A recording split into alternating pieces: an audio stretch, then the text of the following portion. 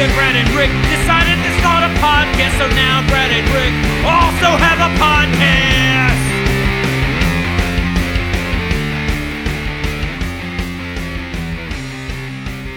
All right, so here we are. Brad and Rick also have a podcast number 2. I'm Brad. I'm man-child Rick Christensen of Ricky Timbo fame, and Brad and Rick also have a podcast fame. And I'm Master B-Rad of, man-child Czar of PR fame. Yeah. Or something. And then there you go. And so as has now been established due to extreme precedent of one episode of Brad and Rick also have a podcast. This is part of the Beyond Caring Global Podcast Network. And one episode that didn't really work out. Yeah, well, we're not going to talk about that. That's episode 1.5. That will go into the special, Christmas edition re-release of the album that only comes out in Japan. Because in Japan, it's way more expensive, and you got to, give them something to make it feel worthwhile. Yeah. Yeah. That sounds more than sufficient. All right, moving on. So we've got a variety of interesting things to talk about here with you. Which the first of which is the pants that Master B-Rad and I are wearing right now, which are fantastic. And we had this mutual realization that this was a thing that we were doing and we needed to discuss it. So, Brad, how would you describe the athletic leisure that you are experiencing right now on the podcast sitting down here inside? These are a compound mesh and synthetic fiber blend. They are multi-layered. Many would use them for performing athletic tasks. I'm using them to sit here because, to me, that is practically an athletic task. Yeah, and I too am wearing the kind of, shorts that a basketball player would wear if he was about to, dunk some serious sweet hoop shots or whatever it is that the sports ballers do. But I, too, am just sitting here inside in an air-conditioned and non-humid environment, and it's fantastic. Thinking about that, these Penn State University, synthetic pants that I'm wearing, for athleticism, that they might actually be part of a basketball uniform. I don't know. They've been purchased so long ago, it's kind of lost to time. Yeah, see, we're taking sportswear back for the podcaster. The podcasting is an extreme sport now. You might break a sweat if you get to be, talking real hard. Didn't rap and hip-hop musicians already do that? Yeah, but that's not a podcast. That's true. It's different now. See, we're in my kitchen / dining nook / living room, not the studio. The studio's on the other side of that wall. That's true. If we were in that room while I'm pointing at my studio, that would not be taking it back for the podcaster. That would be, taking rap back from the rapper, which we're not allowed to do for reasons that we're not going to go into. But aren't you, in fact, a rapper? Yeah. So I would be taking it back from me. And you got to give yourself more credit than that. So I would be taking it back hard for me, by me. That's right. To keep it real. Yeah, sure. So anyway, I think that's probably all that we need to say about how athletically, leisurely we are recording this podcast right now. I have something that I really need to just throw out to the podcast world right now. I didn't run this past my my podcast co-host here, but I didn't really get a chance to do something really important last week while the Beyond Caring community was together out at Gen Con, and that's to officially, on the internet, lay down my trivia challenge after my crushing defeat at the hands of one Tom Roberts and Beyond Caring Trivia. So many of the community has already kind of heard this, but I'm going to throw it out there right now for the internet to hear loud and proud.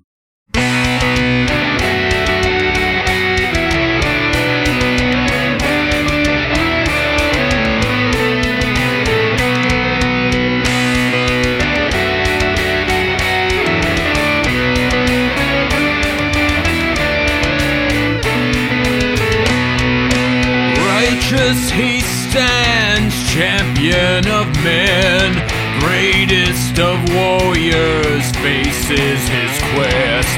He will be victorious, he knows in his soul. All that defy him, his wrath they shall know. Each night he sees it, it haunts all his dreams. A star screams so golden, shines and it gleams. It's his for the taking, this fact he does know. His foe lacks for knowledge in the trivia show. He strides to the contest, proud and so bold. He boasts and he roasts with a diss rap so cold. The Bratalope boils with confusion and rage. A state he contends with each one of his days. The champion is glorious, he gives all he has. He gains the advantage and presses Brad back.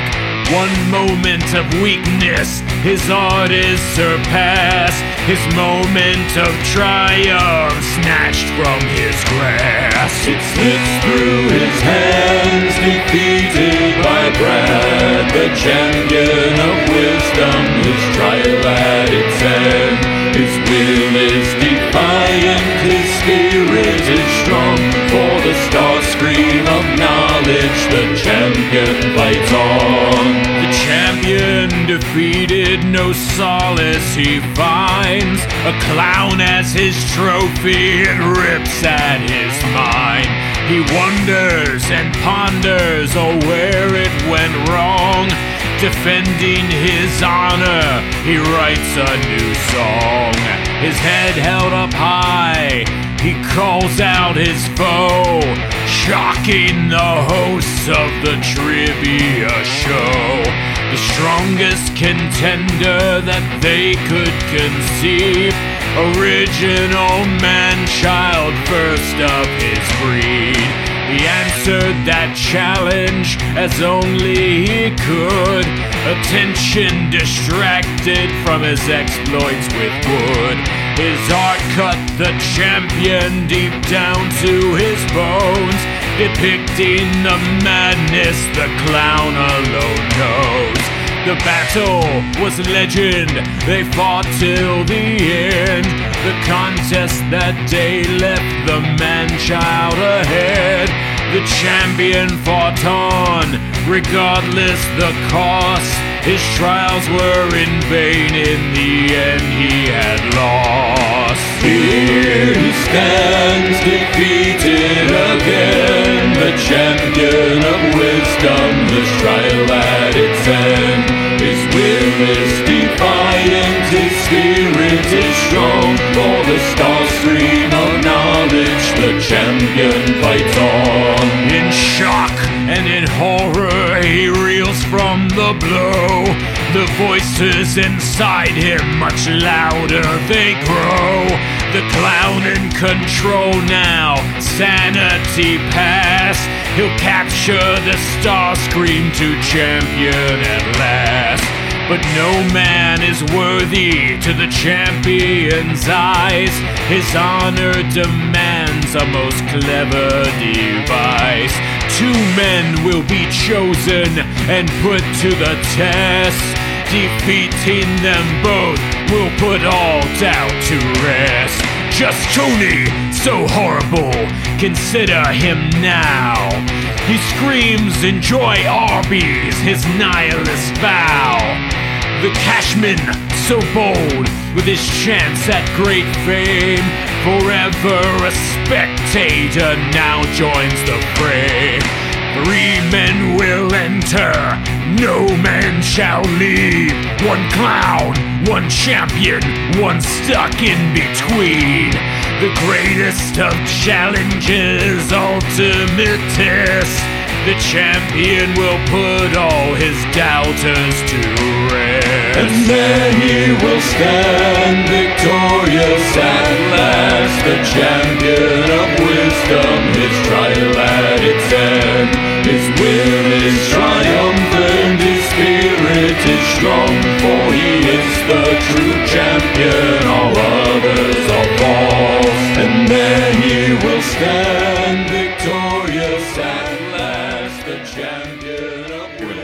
I'll probably leave all this in there Okay, as well. cool, So man. that's how we're going to know to play the track. Oh, okay. Yeah. All right. Beyond Caring Podcast. Beyond Caring Podcast. Yeah. So anyway, you remember the track. You know exactly how this thing is going to go down. See, this is going to be a 3-way trivia challenge between me, Just Tony, and Cashman. And I'm going to be walking away from that thing epically victorious because it's really, you know what's occurred to me, B-Rad? I'm pretty sure I have an idea. So, in the first podcast trivia challenge between the two of us, you of course walked away from that one victorious with the Golden Star Scream. Yes. And I have taken the clown, which you see lovingly displayed in my studio. Yes, it is terrifying. So that it can stare into my soul while I record sick beats. Which were so totally sick. So totally sick. So, that was kind of like a contest of equals. Like, we came into that, we actually did pretty good. You came out ahead, but, it was evenish. It was a reasonably even battle up until I apparently knew what art was. Yes, that was really my downfall is, being uncultured. As it happens in many things. So, I realized at that point I didn't shoot high enough. I needed to take on the champ. Like, I needed to go as bold as possible into the trivia challenge. So I challenged Man-Child Prime, one Tom Roberts, and he of course came in and just kind of outmatched me at every turn. Yeah, he beat your ass real bad. Yeah, I basically had no chance. You weren't. I think you led the game once. Mm-hmm. And it was one question, and then never again. That's correct. I started strong and then spoilers. And then no, it's already out. It's cool. That's right, and this is on the same podcast network. Yeah, so that's canon now. That's right. So I came out strong for 2 questions and then had my ass handed to me. But it was at that point that I realized again, I wasn't aiming high enough. I need a grand challenge to rise to that occasion. So I'm thinking, Tom was the cream of the crop in terms of the man-child hierarchy. So clearly what's better than one primo man-child is 2 less primo man-childs added together. See, my analysis of why you picked Cashman and Just Tony is because although I'm gonna be honest, they both know such a random assortment of things, I'm not sure which one you were going for on this. But I think the idea being, you thought at least one of them was dumb enough that you're a shoo-in. And the other one, even if you're not quite better than them, you still won't lose.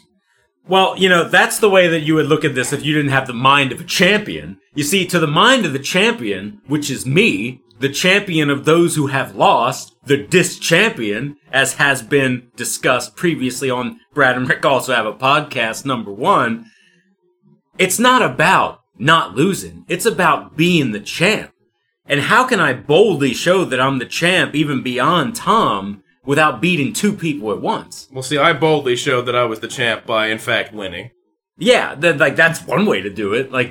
You could just win if that's what you're into, but I need to win harder than anyone's ever won before. I need to prove my worth here by taking down not 1 but 2 man-childs. And that's a fair challenge, and I'm gonna be honest, I didn't really care that much about the last challenge, but this new one will be fascinating. I'm gonna have to tune in.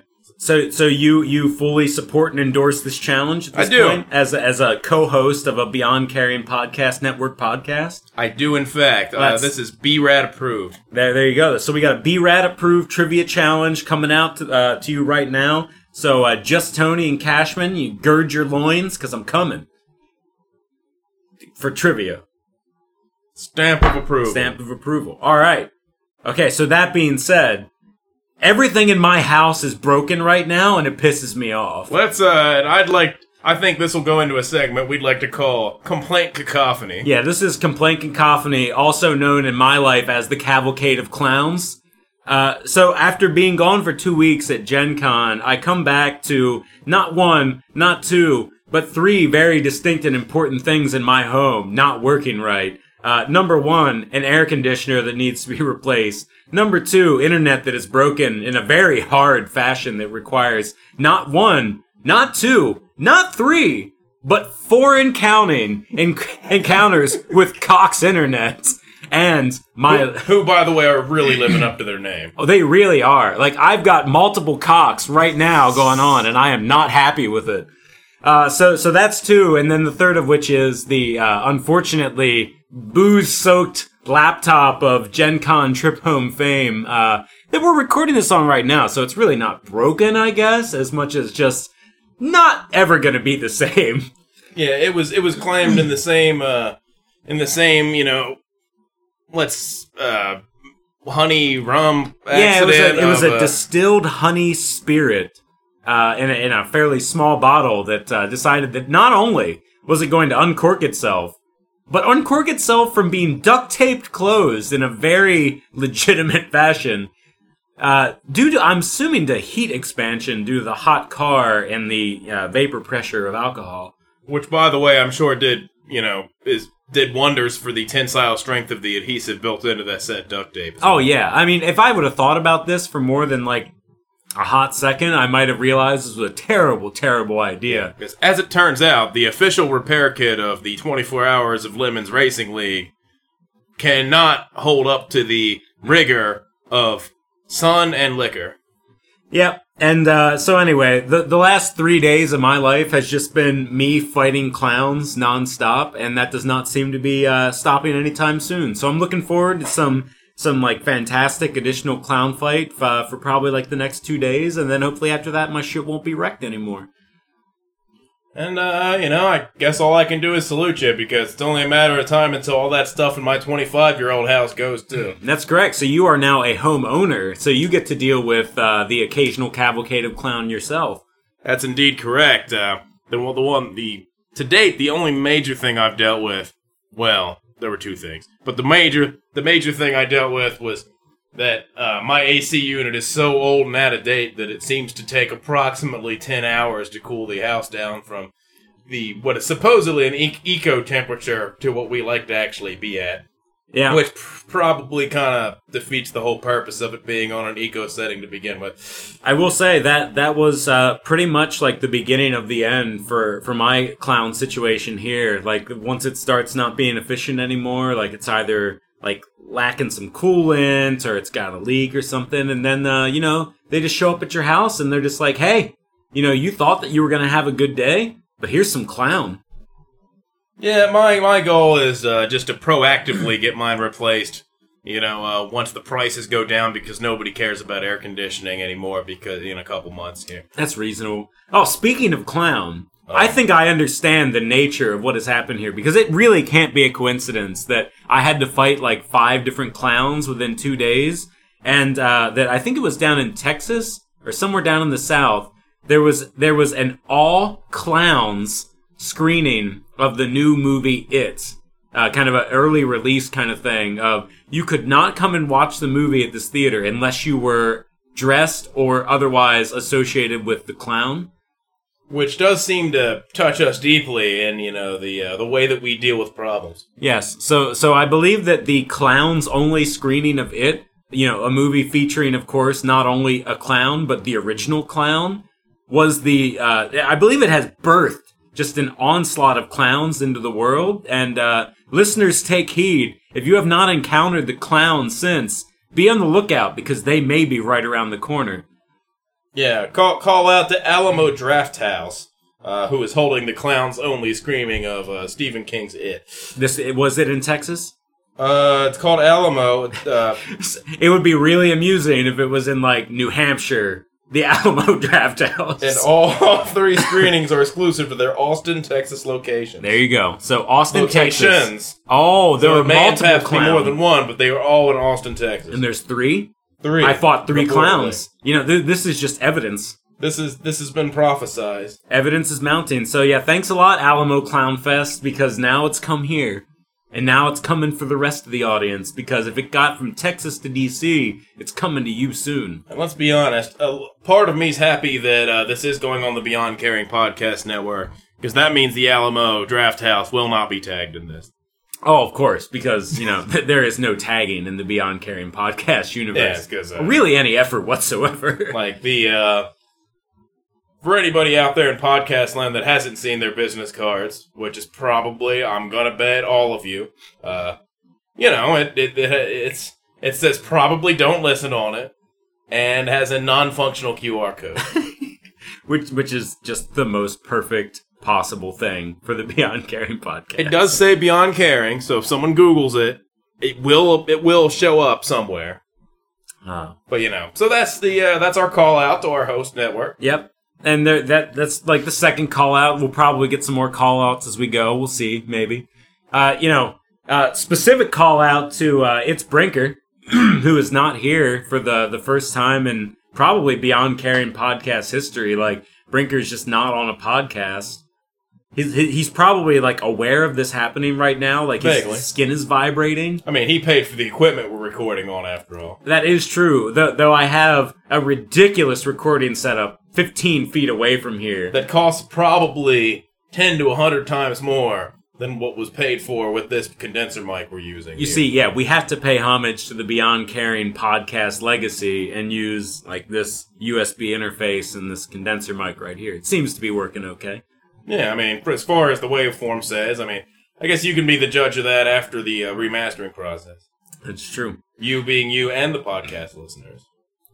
So Brad, we've been shooting the shit here a little bit, but I think we got kind of like a meat of the podcast here that we wanted to get into, which we abortively attempted to do in podcast 1.5, but we really like had a just small army of people around the table trying to do this, and it just didn't work out. And apparently, whenever our small army imbibes an amount of alcohol, they suddenly are more assertive with their speech than I can ever imagine I want to be. Yes, and sometimes it can be a little bit hard to get a word in edgewise. See, and, you know, whenever I'm guest starring on another podcast and somebody prevents me from speaking, I mean, well, that's just par for the course. But my name is in this podcast, so a little part of me believes that I should probably actually speak in it. just like maybe once or twice. Just a little bit, you know. That's a somewhat reasonable thing. But anyway, so to reintroduce the audience to this concept, which you absolutely have not heard, there's let's just go back to square one. So decades and decades ago, and perhaps even before that, there's always been a awareness, I guess, for all of human history. There's been an awareness that we have different personalities. As loyal podcast listeners to Brad and Rick also have a podcast, and the lovely 60 minutes or so of Brad, B-Rad, and Ricky Timbo time that you've been exposed to, you can tell that we have different personalities, and you probably know some people in your life that have different personalities. Probably everyone. So this guaranteed, as a matter of fact. This has not escaped the notice of human beings since pretty much the dawn of time. And specifically sociologists and psychologists. Yeah, so eventually we developed a level of culture and knowledge that we decided that we wanted to quantify these kind of things. We wanted to study them in depth, and thus, the fields of sociology, psychology, all of these sort of professions have been trying to figure out how can we determine, meaningfully what different personalities really look like.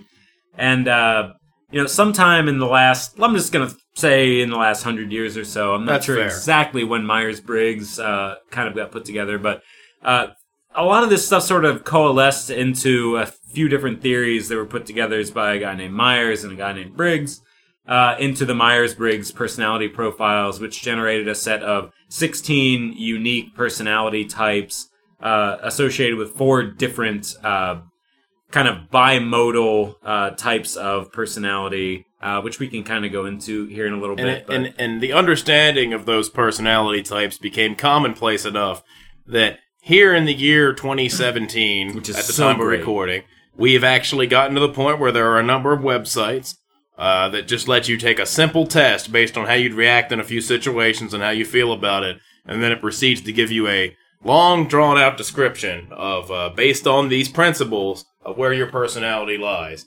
And, of course, the idea being that if you understand your own personality and that of some of the people you deal with regularly, it can actually breed understanding, and you'll have a better chance of, not pissing them off or something like that, or even just getting along a little bit better. And in a way, it was really kind of put together, I guess, for a variety of purposes, but one of the main ones is for business. So if you're a manager and you have 20 employees, other than just really knowing to their core each one of your employees, which is really challenging to do, you can at least get a kind of baseline understanding of who's going to work well together, who's going to bring what type of perspective to a project or a group. If you're not in a traditional management structure, which now I imagine very few businesses really apply a, top down, you work for this person on one thing and that's it. Places are generally pretty matrix now. Projects, which involve different groups of people that are not necessarily who they work with every day. It can be difficult to put the right 8 people, say, on a project that are each going to add something unique to it. So they came up with this kind of personality profile. And just to give you, Brad, an understanding of how far we've come, it's actually a very coincidental visual aid. What I have here it's a stack of Myers-Briggs type indicator. And this is a stack. This is a stack that's probably about half a foot tall. So maybe closer to a foot, actually. Yeah, back about. So this actually runs in my family. So my father actually did a lot of this kind of stuff as a professional back when he was working, say 20, 25 years ago or so.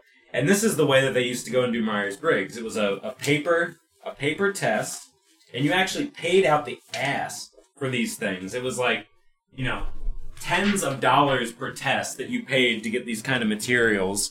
And, you would sit there and, go through these things. They were all choreographed so that you tore different parts of it off, and it, did a lot of math and stuff for you. It was actually somewhat complicated. I also see, interestingly enough, they appear to fold on the right instead of the left. Yeah, because you fill it out, it's got, carbon paper in here, so as you fill bubbles out and things, it would fill in columns for you to add things up. Oh. So the process that's neat. Yeah, the process of actually doing all these questions and then figuring out what your appropriate personality profiles are is a little complex.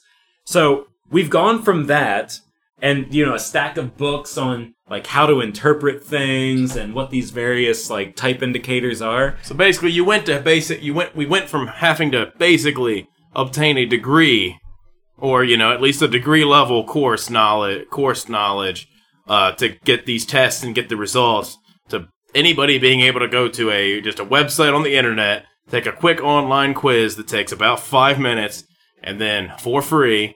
I don't even recall there being ads on the site, actually. Yeah, I don't think so. And other than for the site itself. Yeah, other than for the site itself, yeah.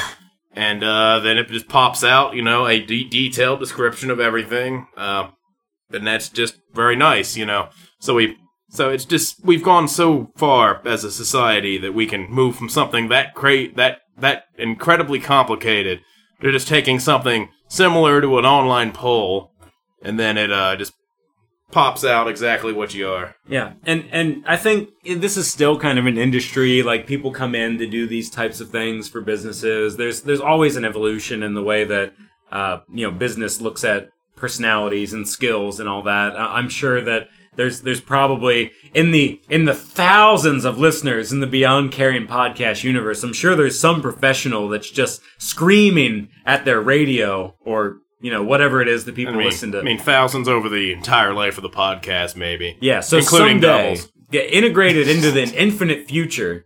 The Beyond Caring podcast is going to be listened to by some professional who's just screaming at it now that's not the way that we do business now in the year 22-23, when this will, of course, still survive and be listened to on a regular basis.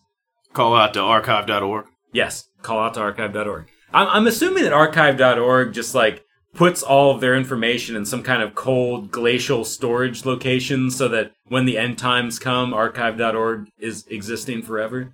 That's something to research. Maybe one of the other members of the Beyond Caring podcast universe might just know that off the top of his head. Yeah, perhaps one of the members of the core Beyond Caring podcast can holier than thou, explain how we were, super wrong about this on your next podcast and, get the fizz over it, as I'm sure you're already doing in your own mind. Before we even remaster and release this in a way that allows you to hear it, Adam. See, they don't know which Adam I'm talking about. Yeah, it's good. Yeah, then they'll do that thing and get the fizz. Yeah, exactly. Well, at any rate, we're digressing a bit. As one does. Yes. Beyond Caring podcast, whatever. So, Rick and I have both, of course, taken these tests, and basically, I think it's an enlightening,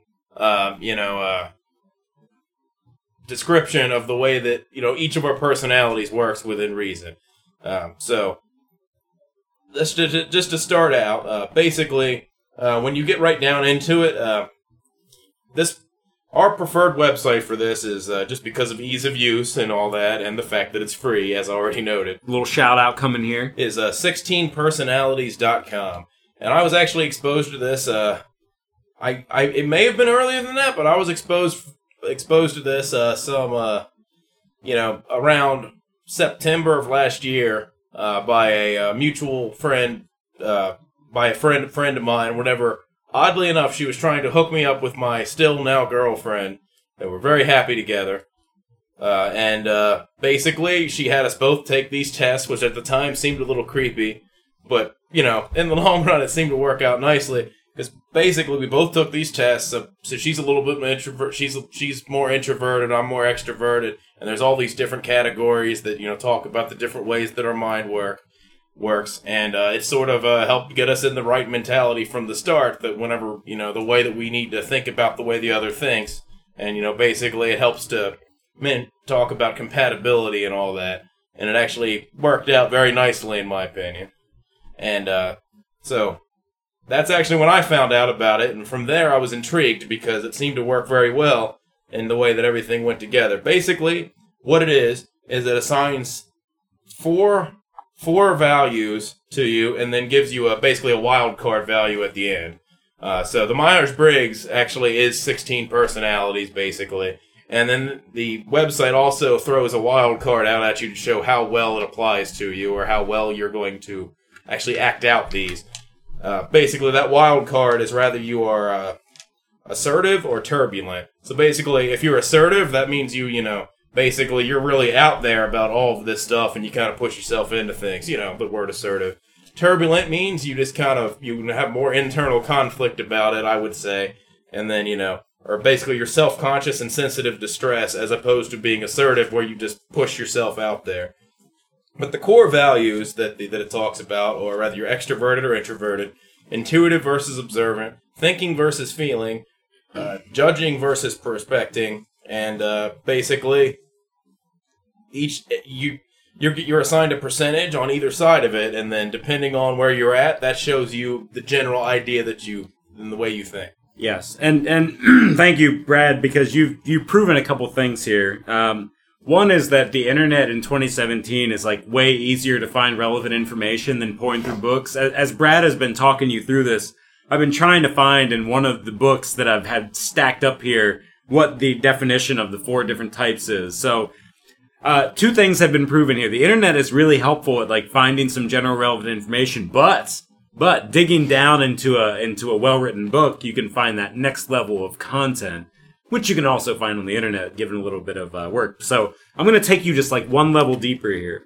So what we're talking about in the 4 types is, let's see, let's start with the EI. So in the order that these are generally presented is extroversion, introversion, which is about your attitude towards others and where you get your energy. So you have an attitude towards others and are energized by either extroversion or introversion. Which is actually the way this describes it on the site when I'm looking through it. Right. Oh, okay. So you're basically saying that my book is worthless. Okay, no, that's cool. I got it. No, you're right. 2017 is pretty awesome. When it comes to the kind of information age, sensing intuition, it's about how you attend to and take in data. So how do you kind of perceive the world around you? Let's see. The T and F is how do you process that information and make decisions based on it. And then your J or your P is your mode of meeting the world around you. So how do you just as a whole kind of interact with the world? So you got these 4. Some of those kind of sound similar, but they're unique in some kind of interesting ways. So it's attitudes towards people, your energy, how do you perceive data, how do you process data, and then how do you interact with the world around you. So between those 4 different type indicators, you get these 16 specific varieties, but within those you also have sort of classes of individuals, mostly kind of focused around the perceiving and processing information, which really obviously kind of go together to form a couple unique types. So that theme will come out here as we continue the discussion. And sites such as 16personalities.com, when you take the test, here's the thing I haven't ever researched. Like, I wonder, like, the different types of personalities that it assigns. Like, I was assigned, after I took the test, ESTP-T. Now, the wild card at the end, that's the T for turbulent, that's again just kind of, that's not, in all the scientific studies. That's just something the website gives you to try to tie it together. Honestly, probably so they can say they added something to it also. Mm-hmm. But either way, it does actually make a degree of sense the way it works out. Yeah. So I was kind of wondering if, in your stack of textbooks here, if the idea of the ESTP being referred to as the entrepreneur, if that's a thing, or if that name was just fabricated by the site to try to help, foster understanding. Give me a second here. And we did not prepare for this at all. I'm asking him this for the first time ESTP. live on the pre-recorded podcast. Oh, I'm good, though. I know how to use a table of contents. All right, 121. These are probably... maybe not. Not in this book. I think some of these names are... They're not... These were not named, I don't think. Like, in the original personality indicators, they didn't, like, come up with catchy names for these things necessarily. Okay. Like, the letters have been standard, and I think some of the internal... Like, for example, I was talking about this. I did find the relevant section here. So, the center two letters, the way that you perceive and process information, there's 4 general types. The NTs are the rationals, or I think sometimes called analysts. They call the SPs the artisans, the SJs the guardians, and the NFs the idealists. So each one of those, they have and there's this gets kind of wonky, but just even within those genres, you have kind of these breakdowns of, like, your NFs and SJs are focused on affiliation, consensus, social values. NTs and SPs are pragmatists, they're much more autonomous, care about power, try to get things done. And then in the NFNT column, you've got kind of a abstraction consciousness, so kind of a left brain, right brain kind of thing. And then on the SJ, SP, you've got kind of a concrete kind of nature of things. So anyway, the way that you kind of go about your thinking and processing is really kind of in those 2 middle letters. So again, you'll see some of that coming out as we go through. Is that where the website's saying, like, it says the code, which is ESTP for me. It says my role as as explorer, and my strategy towards that is social engagement. Mm-hmm. So basically that means that my goal is to explore and try to find things out. And the way that I do that is by engaging myself into social situations. Right. So okay, we can just go through it real quick. So I guess what we'll do, we'll start with Brad. I'm going to psychoanalyze Brad using my somewhat less than perfect ability to dig through this mountain of paper in front of me. And I will try to figure out, actually, with no knowledge and just a very little bit of information, I'm going to make some terrible judgments about Brad. That's going to make this interesting. So I'm just going to use this little table right here and what I think it means. Won't be the first time someone did it. Sure as hell won't be the last. So anyway, so Brad, you are an ESTP. Reportedly ESTP, yes. All right, so you're an extrovert. So first and foremost, like, what that means is that you like being around people. It doesn't necessarily mean that you're outgoing. I think you are outgoing, but that's not what that means necessarily. You just get energized by being with people. Like I can be in a room full of people and, well, less so now than I used to be, but it used to be I could just gladly go to a restaurant or a bar, even if I'm just going by myself. I can just be the guy that's sitting there just starting conversation with people and just feeding my enjoyment and life off of that. Right. And so that one's kind of obvious. Like, people generally know what an introvert and an extrovert are. Yeah. I think this takes it to a bit of a deeper level of, it's not just about how outgoing you are, it's kind of about where you get your kind of source of energy. Like, can you sit in a room by yourself and not talk to another person all day and just, like, feel energized by getting stuff done? Or is that draining for you? Like, it's probably more draining. Now, granted, I don't mind it sometimes, because, there's plenty in this information, entertainment-rich world that we live in. effectively you're never alone, even if you're not talking to somebody. But actually, brings up a kind of interesting point of, in today's world where you can be kind of quote unquote alone in a room all day, but you could also be surrounded by people. Like, you could have text messages going on, emails. You could have, television on where you're watching people socially engage. Like, is that really for an introvert being alone, or is it kind of like being around people? I imagine that's not as clear cut as it might have been back when a lot of this stuff was first put together, where they had TV, they could watch, and radio and things like that, but the interconnectedness of just the internet and everything else. Yeah, basically being able to pick up a magic space device from the future that fits in the palm of your hand and talk to pretty much anybody you've ever met merely because you decided you wanted to. Yeah. That pretty much causes this world to be an extrovert's paradise. Or just to have people talk at you. You don't even necessarily control. And in that same vein, that's why it can also help introverts out nicely. Because basically you can be as involved as you want to be. I think it can allow introverts to kind of have their tendencies and not have to fight them, but still be able to participate in society and participate in groups. Yes, indeed. But the world has to kind of suck if you're a strong introvert. And it's hard for you to get some time away from that kind of shit. So basically the only way to do that is to find a cabin where you don't get a cell phone signal and just go off the grid. Yeah. So, I didn't say it yet, but I'm not one of them, so I don't have to deal with that. Yeah, as much as I kind of like the idea of getting away, I'll admit it was a happy day of my life whenever one of our friends brought a hotspot to the deserted cabin in the woods we like to go to, and we suddenly had internet there for the entire week we went away. Yeah, that was helpful. So anyway, so that's introvert, extrovert for Brad. So you're an ESTP, so you're S. So the way that you attend to and take in data, so you are sensing.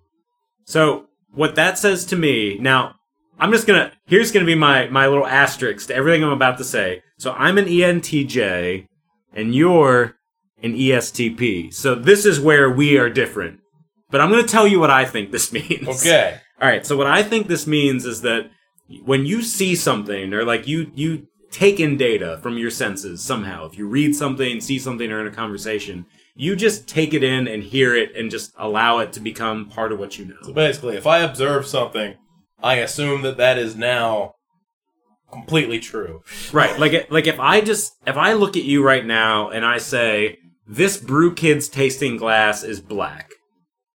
Yeah. You just kind of hear me saying that, and then you say, all right, Rick has told me that this Brew Kids tasting glass is black. I look at it, yes, there's black text on the Brew Kids tasting glass.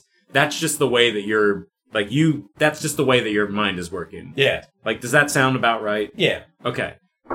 So that's just a completely rational and normal way of taking in data. And then so you also are a T, so you're thinking. So pretty much the next step of thinking as opposed to feeling. Yeah. So as you take in that data, which is, okay, so he's told me this is a black cup, it's got black text on it, so now you're going to think about that thing. And you're going to say, okay, so what does that mean to me? So this is a mass-produced glass. Black ink is a thing that I'm aware of in this world. It makes sense logically that can be the case, so I'm not being mistaken. I now thought about it, and that glass is absolutely black, and I accept that. Right. Okay, and then the last piece here is P, so that's perception instead of judgment. So the way that you meet the world around you. So this is the trait I'm not sure I understand as much. Not that I disagree with it, but I'm gonna... Yeah, I'm not gonna say I understand it either, but I'm gonna act like I do real quick. So that is your job at work, right? So again, what I think this means for you is you've taken in this data, you've thought about it. In your head, you got a lot of thoughts about that thing, but that doesn't necessarily mean... Yeah, that you are going to, act immediately on all the thoughts that you have on that thing. You are not going to comport yourself. So here's an example. You might take all this information in and say, okay, this is a black printed cup. Rick has said this is a black printed cup. So in your head, you might be thinking, okay, he's telling me this. Does he think that I don't know that? Why is this an important fact? Is there some significance to it? You're going to think through all of these possible things very rationally. You're going to logically try to think through the data. But then at the end of the day, that doesn't necessarily mean that you're going to immediately change your actions or integrate that knowledge into like a different way of like going through the rest of whatever that interaction is. You have now brought that in and you understand it and you just kind of move forward. Does that make sense? Yeah, I could see that. I'm sure somewhere in the 500 pages of this book in my hands, there's a much better explanation. I'm clicking on the judging versus prospecting section on the 16 personalities Oh, okay. website. So now we're also going to prove that the internet is way more efficient than this book. Let's see. The tactics scale determines how we approach planning and available options. This affects more than just our calendars. At its core, this scale determines our attitude towards certainty and structure in our lives, both at mental and physical levels. Alright, people with the judging trait do not like to keep their options open. They would rather come up with 5 different contingency plans and just go ahead and deal with the challenges as they come. They prefer clarity and structure, always going with the plan rather than the flow. And as you read that, you're smiling, man, what a bunch of assholes. Yeah, that is definitely not you. Yeah, that's not how I tend to roll. So basically, that's basically judging, but the idea. In contrast, prospecting individuals are much more flexible and relaxed when it comes to dealing with both expected and unexpected challenges. They're always scanning for opportunities and options, willing to jump at them at moment's notice. Basically, that's the idea in our group, where we don't tend to plan things out too far ahead. And even if individual members of our group might be more on the judgmental side of this ladder here, our group on the whole acts on perpetual jazz time, and we will change our plans on a dime and be irritated when other people aren't willing to do so. That is true. So even though that might not be you personally, you seem to go you at least put that aside when you're with the man-child crew. Well, perhaps I've taken this inception to another level, and I have a contingency plan in place for every dumb shit that all of you assholes are going to want to do. It just always works out just well enough that you don't have to. So all right. You have the internet, I have this book. So I am going to try to analyze you right now based on what we just heard in that you are an ESTP. So Here's how I think your life works. And you're going to do this for me later using the internet. And this is going to be great. So, I think that your life kind of works like you like to be in a social situation. Like, you like to be around people. You're kind of energized by stuff happening around you. Like, that's kind of where you get your day-to-day kind of energy from. And that in the process of doing that and interacting with not just people, but things, like people and things and information, you just kind of like to take all this stuff in, and then you just allow it to kind of be a part of kind of all this stuff that you know. Like, you don't take in, like, a news article and then immediately react to it or have that motivate something. You just like to take in knowledge. Like, you seek it out and you just put it inside you. And then you just think about it. I think you do a lot of thinking. Like, you do a lot of sitting, not necessarily sitting, but just kind of thinking as you are just going through life and coming up with stuff that I don't think you act on. I think you have a lot of stuff going on in your head that never really comes out in speech or action. It just kind of lives up there, and then you just kind of go on with the flow. And that's where that... And I'm going to go along with you on that, because that was pretty close. Except, it was pretty good. But that wild card at the end of the 16 personalities to put into place, I think where that comes into play is that I'm on the more turbulent side of things, which, actually I'm very commandingly on the turbulent side. Yeah, you were like really strong T, if I remember correctly. You have big T, perhaps.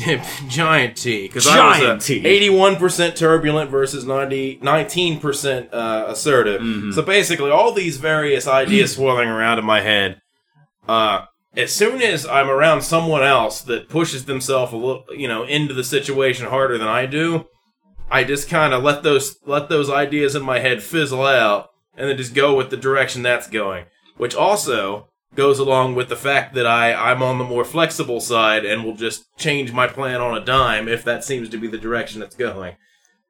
So, me being more turbulent than assertive with my plan, that also, although that allows, that kind of goes along with me being flexible in the way I'm going, that also causes me to get inherently irritated very frequently. I'm understanding that now because I'm feeling very much like Myers-Briggs is awesome right now because I'm like, yeah, I looked at these letters and I tried to understand Brad. And I think I'm starting to kind of understand some shit because, like, you might have 10 good ideas in your head that you've thought about, and you've said, all of these would be things that are good. And then someone else comes in and they're like, hey, here's idea 11. And you're like, I haven't even thought about idea 11, and idea 11 seems like dumb compared to the 10 things that I'm thinking. But you're not like naturally inclined to put that stuff out there, so you're just like, fuck it. We'll just go with idea 11. And I'm just going to sit here and think about how all my ideas might have been better. And then, whenever we get halfway through idea 11 and it's failing, I get really irritated and get in the, I get the internal monologue about, well, I told you so, damn it. Do you have a lot of conversations with other people in your head? Yeah. Uh-huh. Okay. Okay. Yes. They're not always fully dialogue. Like, it's not a play. Yeah. But, yeah. But like you recall this moment, for example, back when the chief man-child in our group, early on in my friend relationship with this man, I found it so difficult to talk to him that I planned out my conversations ahead of time in my head, as close to a play as I could, based on what I thought he was going to say and all that, because just the way he reacts to things that he's not quite with, at least at the time, just pained me in having to come up with ways to respond to them. And the most comical way that broke, of course, is whenever I called him, I had this firmly planted in my head as to how we were going to do this. And then his dear wife answered, and my mind blew. I could not speak English. So, yeah, that perhaps is an example of what you're talking about. The most extreme and literal example, but nonetheless, that's the example. All right, so that is pretty awesome. So, okay, I think for the time being, then we can move on. And Brad just ran away, I think, to get another beverage, which he's also going to get me because he's a good guy like that. So now that Brad has the internet, and we've already touched on some of this, but I think Brad, I'm going to tell you what I am, and then you tell me what you think it's like to be me. As a... All right, you ready for this? ENTJ-A. So I tried to pull up while you were talking. I got it here if you want. I was following along well enough. So you said ENTJ-A. All right, find in page. Yeah. So anyway, in the parlance of the 16 personalities, the yours was the... What were you called? Entrepreneur. You're the entrepreneur. This is the commander. Yes, I'm seeing this. Personality. Which, by that name alone, and my understanding and experience with you existing, that nickname on its own really seems to fit. Like, you seem to be very good at just taking command of situations if you deem such an action necessary. And honestly, having read, before we just even jump into this, having read some of the more like business oriented things about my personality type, some of the cautionary things written in there are just like, hey, you don't seem to know how to not try to take charge of things. You should be aware of that because that's not always good. And I have definitely found myself to have that inclination. So yeah, this says natural born leaders. You embody the gifts of charisma and confidence. You have confidence to a destructive level sometimes, I've noticed. Well, wasn't the percentage on yours actually like commandingly assertive, like for the wild card at the end? So my -A was like 98%. Yeah, like you were as assertive as you could be, just about. during the episode 1.5, the most obnoxious member of our group, who, as it turns out, is also one of the most introverted, which you never know, because his wild card was 100% assertive. So this is just Tony, of course. Oh yeah, that was He Tony. jammed his lack of desire to be in a I don't understand him really, but basically, And it's funny because Tony and Brinker were the same. Like, Yeah. they were the same personality, and Tom and I were essentially the same. and there are no, like, I think there's no better example of how different two people with the same personality can be is other than looking at one Adam Brinker of Beyond Caring, one just Tony of Nihilism Productions, I don't know. And the difference between Chief Man-Child Tom and you, Rick. Because basically, I actually kind of had trouble believing that Tom got that. Like, I almost thought when he took that test that he must have just answered it the way he wanted himself to be, instead of what he actually was. But let's just for a minute say that he took it completely honestly. It's just, he has had different life experiences with you, which has caused him to be a bit more jaded towards humanity, I think, than you.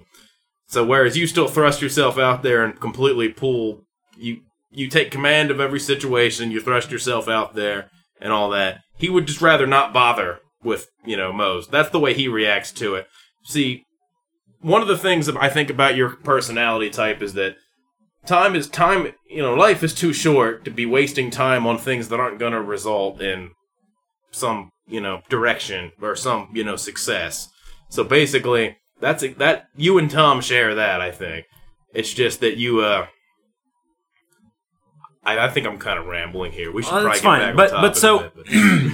I think the NT personality type, the analyst personality type, is all about, to me, at least, like, when you can't see some piece of information or learn about something without kind of immediately trying to understand how it fits into the rest of everything that you know.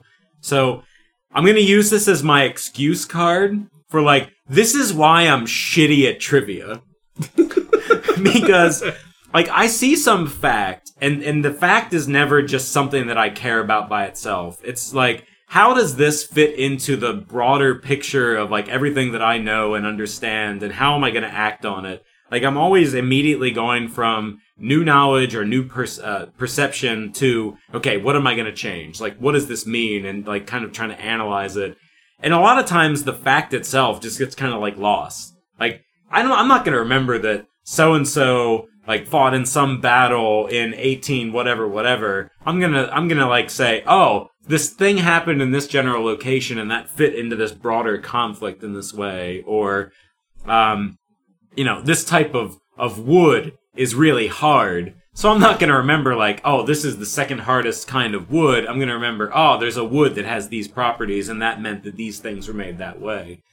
Which, that idea, now granted, this is going to go towards Tom again, but, like, Tom has told me time and time again that he tends to see the whole picture rather than details therein. Mm-hmm. It's like, he's the kind of person where they could update one of the applications he uses every day to have the send button say something else and be a completely different icon, and even be in a different spot. But since he's so used to just seeing the whole picture and analyzing it at each time, basically, there's an off chance he wouldn't even notice that it changed, even though he has to click a different spot and it says something different, because his mind reasons on the spot that that's what that button does, so why even bother filling in the blanks up to get there? Yeah, and it's that kind of stuff where, though Tom and I are extremely different people, I recognize a lot of those kind of core characteristics that, like, you're describing there in myself, because that's the kind of thing that I could see myself absolutely doing. And see, that's and whereas one of the extremes that goes to on him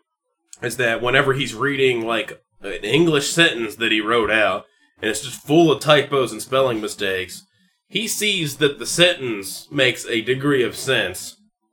Like, he can see what he was getting across, and he doesn't even notice all the grammar in there. You analyze such a thing differently. That perhaps is maybe a strength you've worked through or something. I don't know.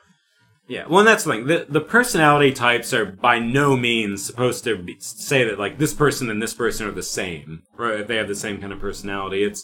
It's much more a broad brush the way that you perceive, process, and interact with people and things. And, like, the way that you are going to fit into a group. Not so much who you are. Because basically, like, on that other end of the spectrum, how, I don't remember what they got for their test, but they were both introvert, but just Tony and Adam Brinker, they both got something that was introverted and through, but I don't remember what they were. I think they were N's, if memory serves, because it struck me that we had a lot of intuitives in our group, and the intuitive personality type is somewhat rare. Yes, that's right. And the thinking personality group is somewhat rare. And we actually had a number of analysts and a good number of intuitives, which is not something that you would statistically expect to see in a group of people that have self-organized. And that was another thing that was irritating about that episode 1.5, because it was so filled with chaos that I felt like it would have been really difficult to actually get what we've accomplished out there in it. Yeah, what has been learned. Like, there's no way that could have been edited in a way that would have made that useful. But we really broke some ground in that because, like you said, like, our group is unique in what we can, I could say, in what we can accomplish, because we have a bunch of special thinkers, in the group, because things that are supposed to be relative rarities, somehow we were drawn to each other as friends. And that could possibly add to why our group is so unique among, when people, when we meet randos, out in the crowd, and they see the way we operate amongst each other, that might be because we have a bunch of these relatively rare personality types that at all odds are just working together here.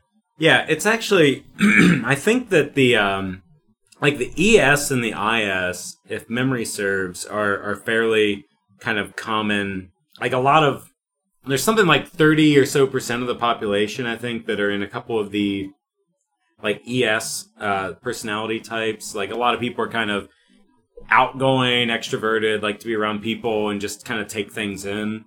But there's just not a whole lot of N's and there's not a whole lot of T's. I think the J's and the P's and the E's and the I's are about 50-50, but the ones in the middle are much more slanted.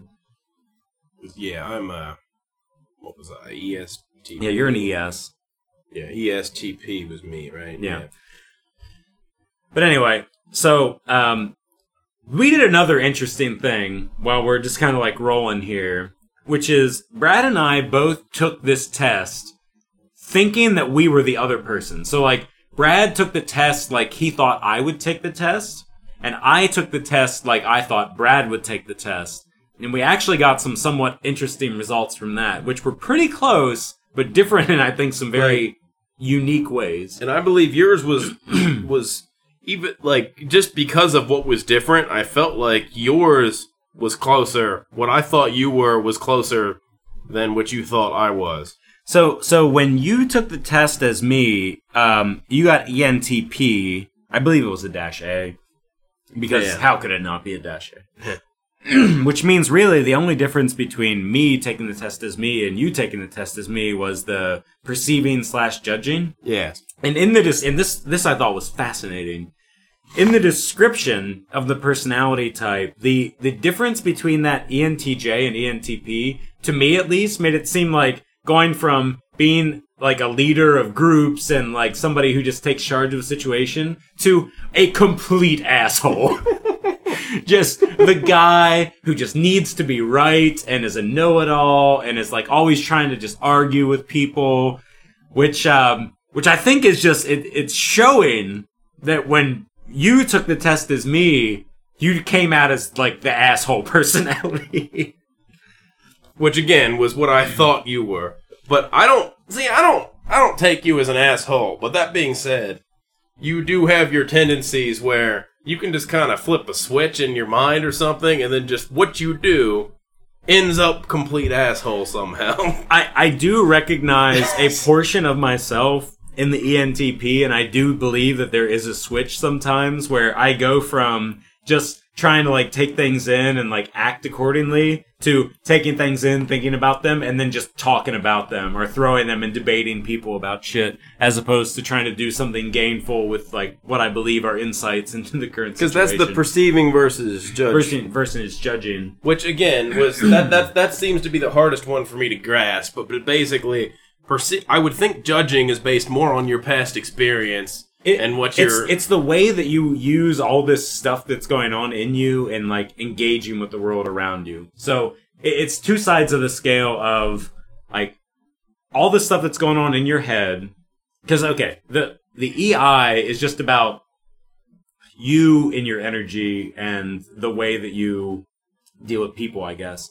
The two in the middle are just all inside your own head and the way that you work as a thinking being. And the last one is really important, which is, okay, how do you take that whole package and then present it out to the world? Like, how do you act accordingly? And so switching that actually changes fairly substantially, like, the way that this is all going to work. Because, you know, you take this package and you use it to kind of try to assert yourself gainfully into a situation, or use that package and then use it to just be a part of a situation.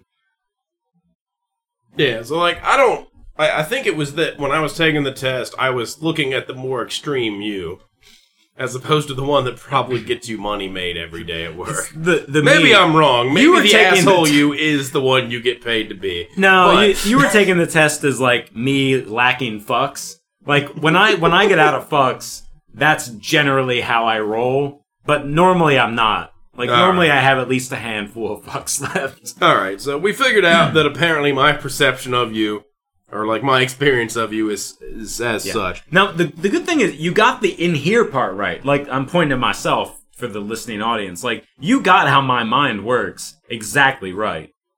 Just, it's like the how do I engage with the rest of the world. And maybe something could be said that when you're around me or your friends, you're a bit more unhinged. That's possible. So that's why that last step ended up being different in a, you know, at the moment that I happened to be pretending to be you. That may very well be true. So yeah, when I do this as you... So how does your perception differ from what I actually was? So when you... Is that the same change? Actually, yeah. Because you as you is ESTPT.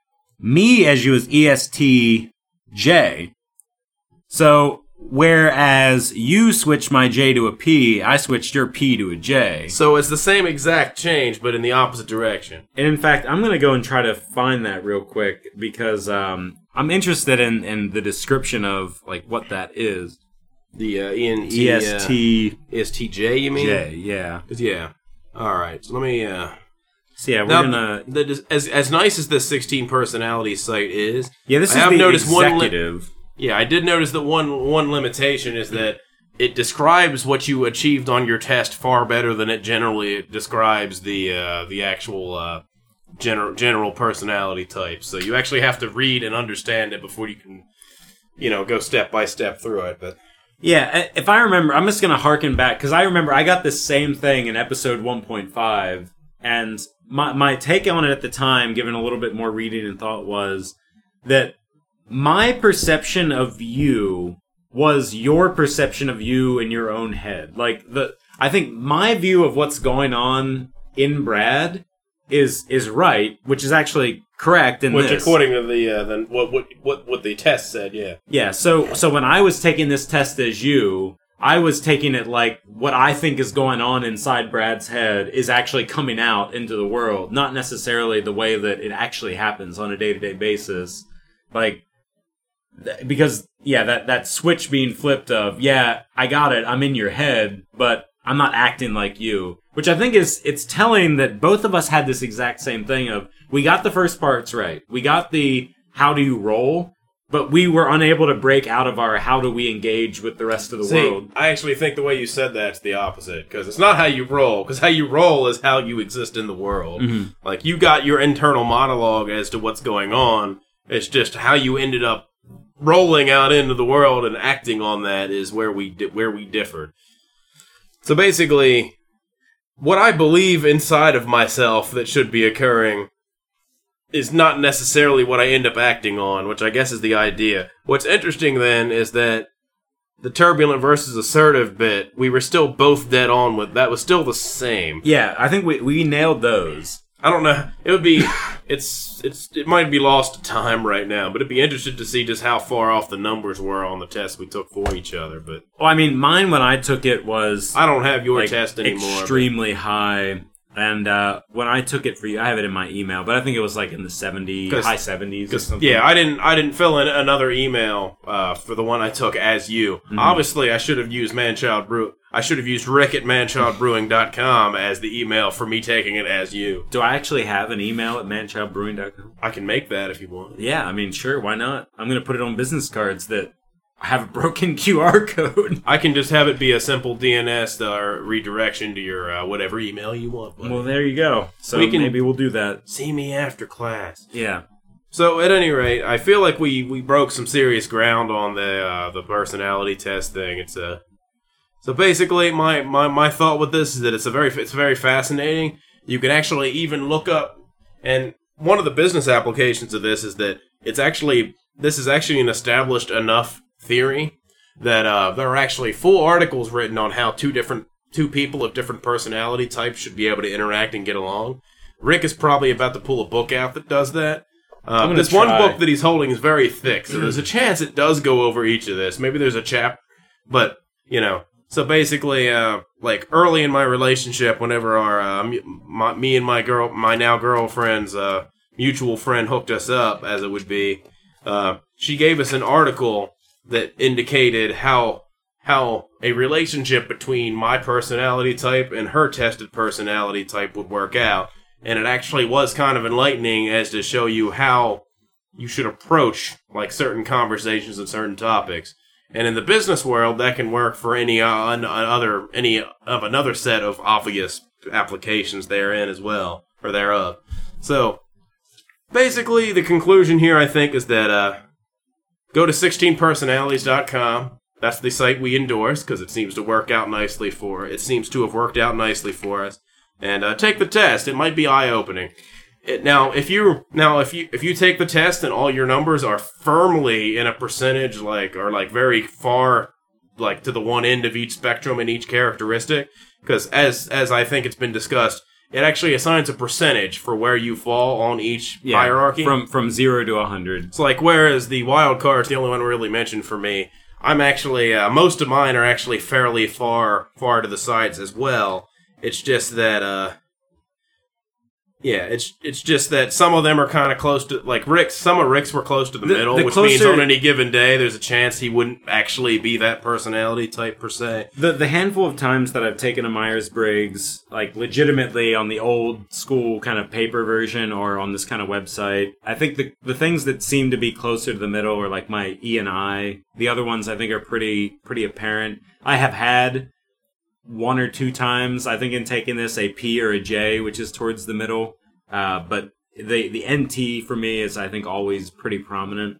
You'll see, I've taken the test a bunch of times. It's only ever ends up differing by maybe 10 to 15% on any of them. But I haven't actually ended up straying from the base type that it's claiming. But, I'm notably more extroverted than I am introverted. It's 73% extroverted, for example. My energy, however, I could see on a day that I'm feeling really beat or something like that, maybe my outlook on life would be slightly different, but every time I've taken the test, it ends up working out the same. But I'm only 7% off from center on the intuitive versus observant. Is that the what is that? That's the second letter. Yeah, the N or S, yeah. Yeah. And the third one, I'm pretty much commandingly thinking. The tactics, I'm about one third off from center on that one. And the turbulent versus assertive, we've already talked about how I'm assertively turbulent. I know that way I said that is, stupid. But I am so much more turbulent on the wild card than I am assertive. So to close this out, here's what I'm going to leave us with. In this tome that is in my hands, for each personality type, there's something called blind spots and pitfalls. So I'm going to read to Brad his blind spots and pitfalls, and then Brad is going to read to me mine. Or perhaps a subset of them, because there's a fucking whole bunch. So, Brad, you may focus so much on keeping things moving and fast action that you might ignore the human element, the people needs. Indeed, being so improvisation-oriented, you may miss implications of their actions. Yeah, I've really pissed people off. And at sometimes, Brad, you may seem inconsiderate and demanding. Oh. You tend to look for the quick fix and may be impatient with longer range solutions. Is Malia just like so aggressively nodding in the background right now? No, I think she's asleep already. Whatever. All right. And I'm gonna give you one more. With your extreme hunger for spontaneity, you may be seen as too irresponsible for the job. Huh. So, keep that in mind. I'm going to find you the ENTJ here. You can let me know how I can avoid screwing up my whole life.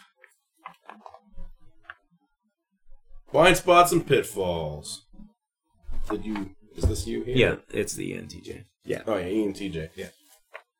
The ENTJ you may overlook the human element in the drive for action that will achieve the goal. Oh, wow, look at that. This seems bitingly similar. You can be bitingly critical and sarcastic, and may even seem at times cold or distant. You may resist efforts at coercion. You are hard to convince when you know what you want. You'll be like, no, you were wrong, and here's why you're an asshole, too. Now this is something I haven't seen too much. If you're overwhelmed by fear of failure, you're very confident typically. But, let's just say, you may prefer to plan rather than act and may develop detailed plans of where they're going to go. Although you might not end up actually acting on it. It is definitely, while you're looking through that, I have definitely had to, since I was a kid, I've known that there has to be kind of a trigger point for me of like, okay, I've thought through this enough, like, now's the time to go. And it's kind of a switch that I know that I have to flip of like, now is decision time. And even if I don't do anything that exact moment, like I've made the switch of, I've planned this out enough, I'm going to act on this plan, this is a good plan, and we're going to go forward. And that does take a bit of a conscious effort sometimes. They may be impatient with others who see a need for further reflection and research. Indeed, once the jury is in, they are not known for resurfacing and rethinking. And this is one that's funny, given that you work for the government. They find bureaucracy frustrating, with protocol and paperwork a waste of time that could be spent planning. Oh yeah, I am a fucking nightmare for people at work that care about process. Like, I am that guy who's just like, why can't we just do this?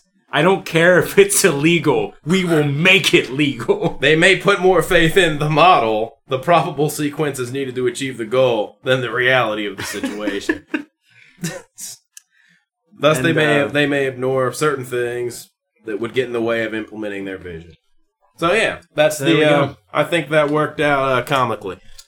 So now we're getting a little long in the tooth here. I know we're beyond Caring Productions and all, but. So, basically, the last thing I think we're gonna do here. So we're not gonna talk about domesticated beasts. Save it. We'll save that for next time. Basically, that's a teaser for the listener. I think a nice way to toast the success of our second full podcast experience, right into your ear holes, is man-child Rick Christensen of Ricky Timbo fame here, my co-host in arms.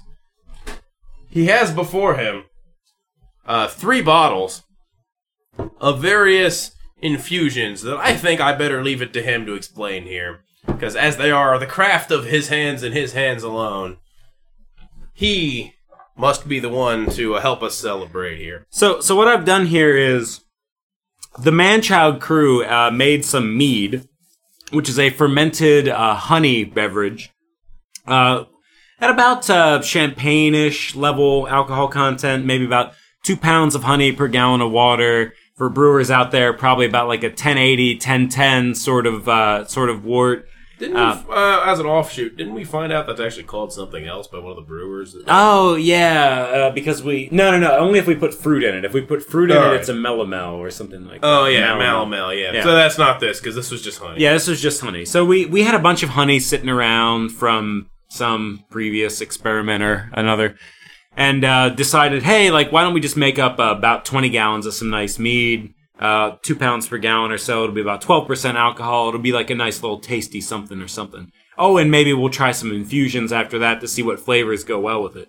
So we made the mead, we put it in a keg, and we never really did any of that stuff. So And that's where Mr. Timbo comes into play. yeah, so I said, hey, let's just take about 3 gallons of this stuff and some growlers, and I'll bring it back down to Manchild South, otherwise known as my place near D.C. Inside of the District of Criminals Beltway in Virginia. Yes, that is correct. And I'm just going to take some stuff from my garden and just do a couple infusions because I had some herbs sitting around and some other spices. So what I did was took that out, just cut it down a little bit, added a little bit of champagne yeast to allow it to become active again for bottling, and I aged these on basil, sage, and saffron. Separately. So 1 gallon on each of those 3 things. The basil and sage came directly off of my garden, which is, it sounds more grandiose than it is. It's actually my porch and some plants in pots. But thing about leafy herbs, they don't take a whole lot of space to get lots of leaves. And the saffron. And the saffron came from Spain. You can't grow that here. Very expensive. Yes. Probably the second most expensive by weight herb / any kind of food on the planet. I believe second only to beluga caviar. But it's kind of misleading because a little bit goes a long way. I added 0.5 gram to a gallon of this, and it has I believe it will have a bold saffron flavor.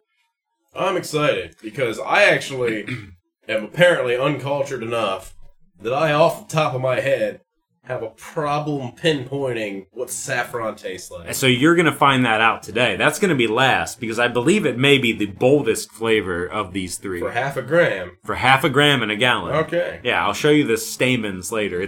I'll give you a real quick overview. So the saffron spice is the stamen of a flower that only grows in specific kind of climates, which are mostly found in Iran and I think the south of Spain. Sort of area, over in the Mediterranean, dry, arid sort of climates. It's the pollen production, member. Right. And it's just the stamen. And so there is no easy mechanical way to harvest the spice, so it's all done by hand. So pretty much people go out in the fields and just pull the 2 or 3 stamens out of a flower and, harvest those because the rest of it you don't really want. So expensive because it is, by supply and demand reasons, the supply is extraordinarily thin. Right, because people's time is expensive and the growing areas are very limited. That's a very inefficient way to produce something because pretty much the flower has to grow to full maturity before that particular part of it will pop out. Right, and it may have a very kind of specific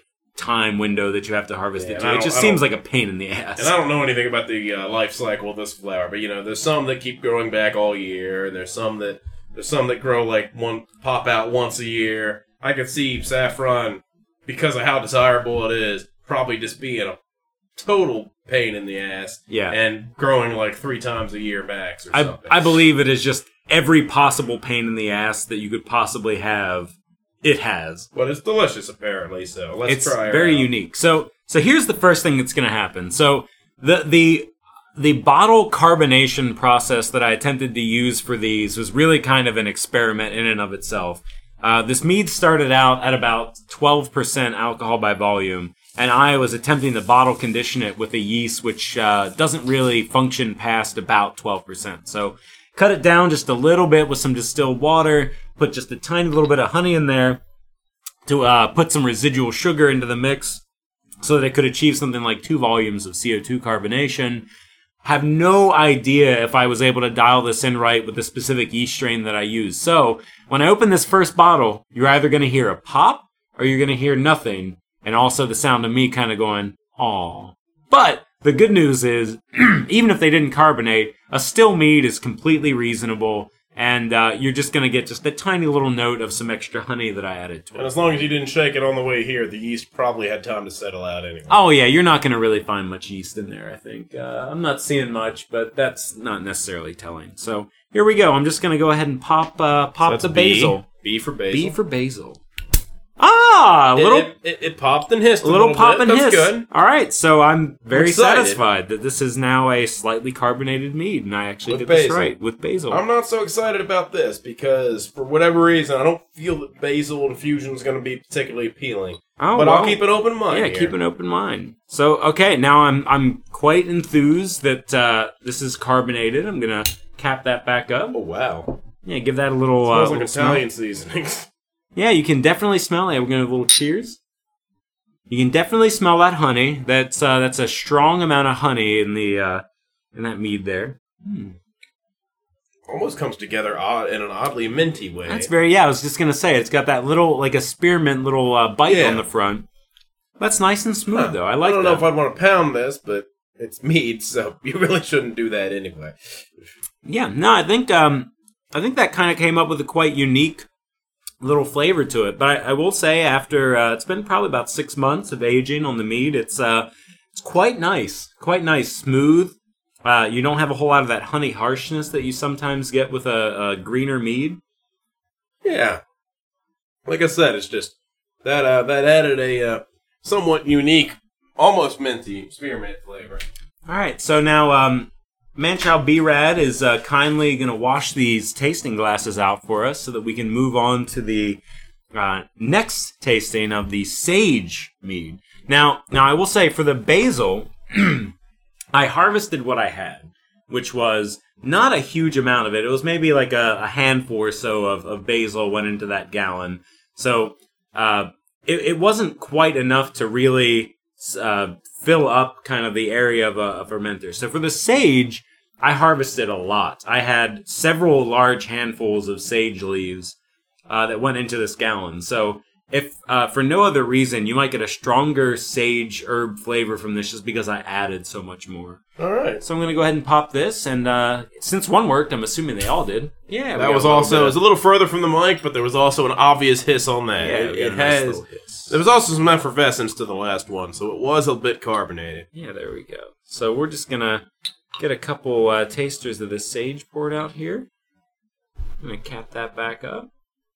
I'll also point out that these Brew Kids on the Block branded taster glasses are compliments of Crocodile Dog Marketing and the fellas that run the beer festival Brew Kids on the Block every year, featuring among others Man-Child Brewing Company, ourselves. Cheers.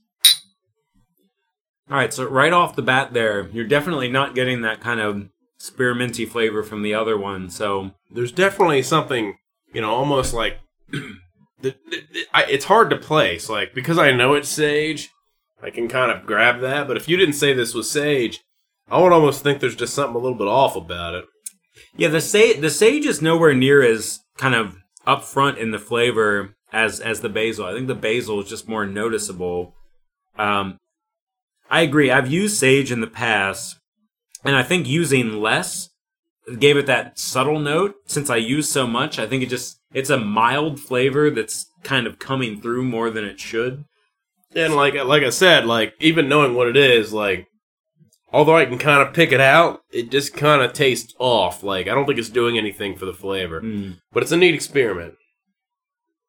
So, not saying that was disappointing, but, that one didn't really, that one didn't seem to do much. And a lack of results is almost as telling as a strong result can be. That's true. Sometimes. So far we have a clear front runner. I think the basil, though, it was interesting, gave it kind of a strange minty kind of flavor on the front. It's not bad. It was pretty good.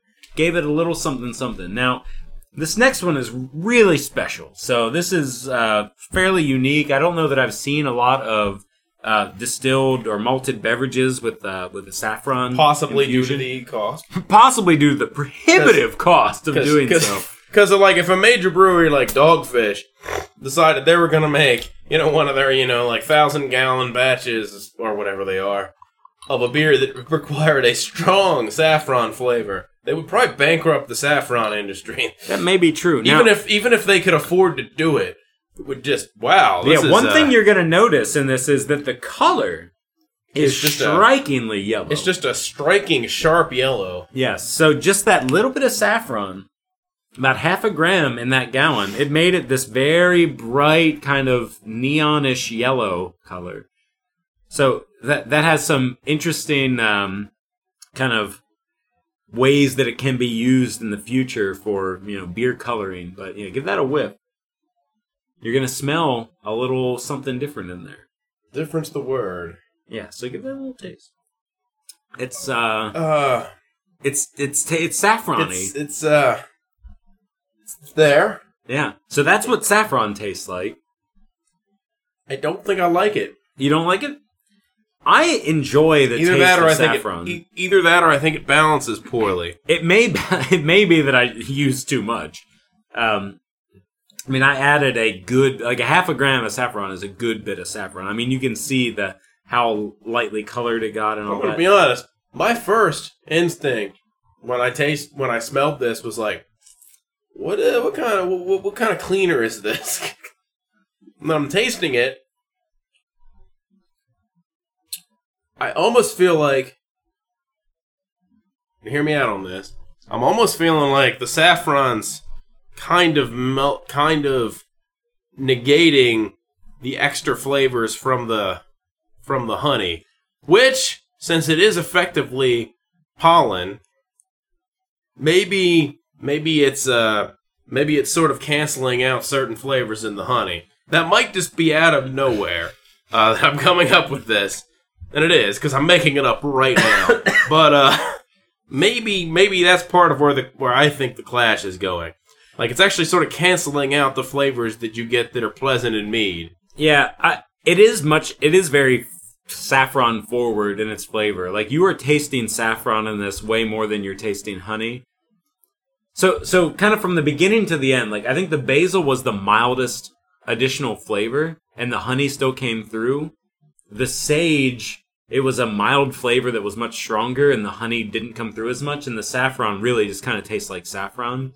Yeah, which I guess you might not like. Maybe I need saffron balanced in a different way. Yeah. Because what I'm getting out of this, like I said, like, it almost tastes like I'm getting, I don't want to say astringent because that's the wrong word, but maybe it isn't. Like, I almost feel like I'm getting the booziness out of it. Mm-hmm.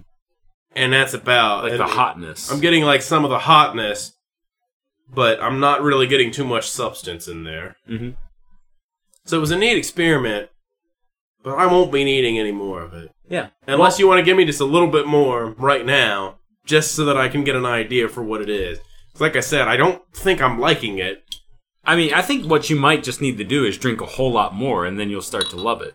Yeah, like, if you don't care, just fill that sucker up. Well, B-Rad, I have a gallon of this. Do you know how much a gallon of this is?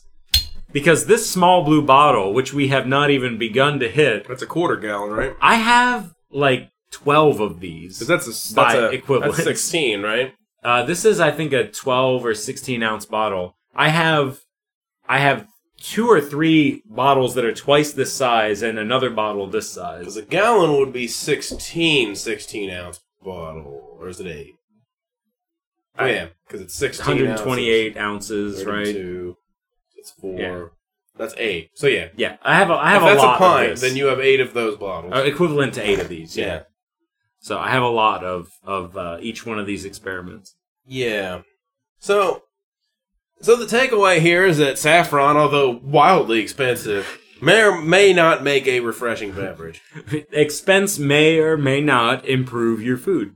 Yeah, money is not automatically indicative of flavor. Yeah, I will make you a meal with saffron in it, which is supposed to have saffron in it at some point as a primary ingredient, and you can taste what it's supposed to be like. Like, money does not automatically buy you an Uber to flavor country. That's accurate. Now, that being said, Man-Child beer is made with real money.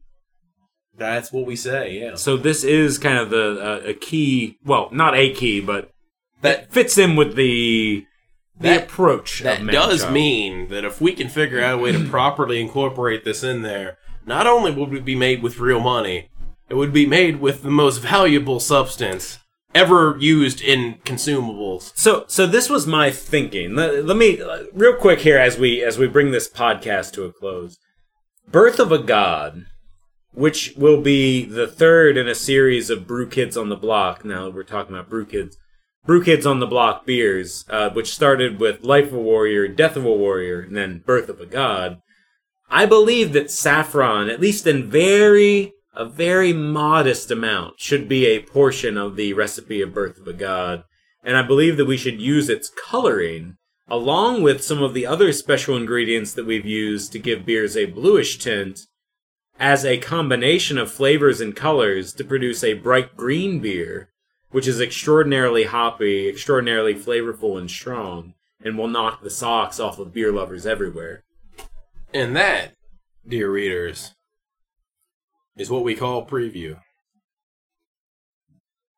Yes.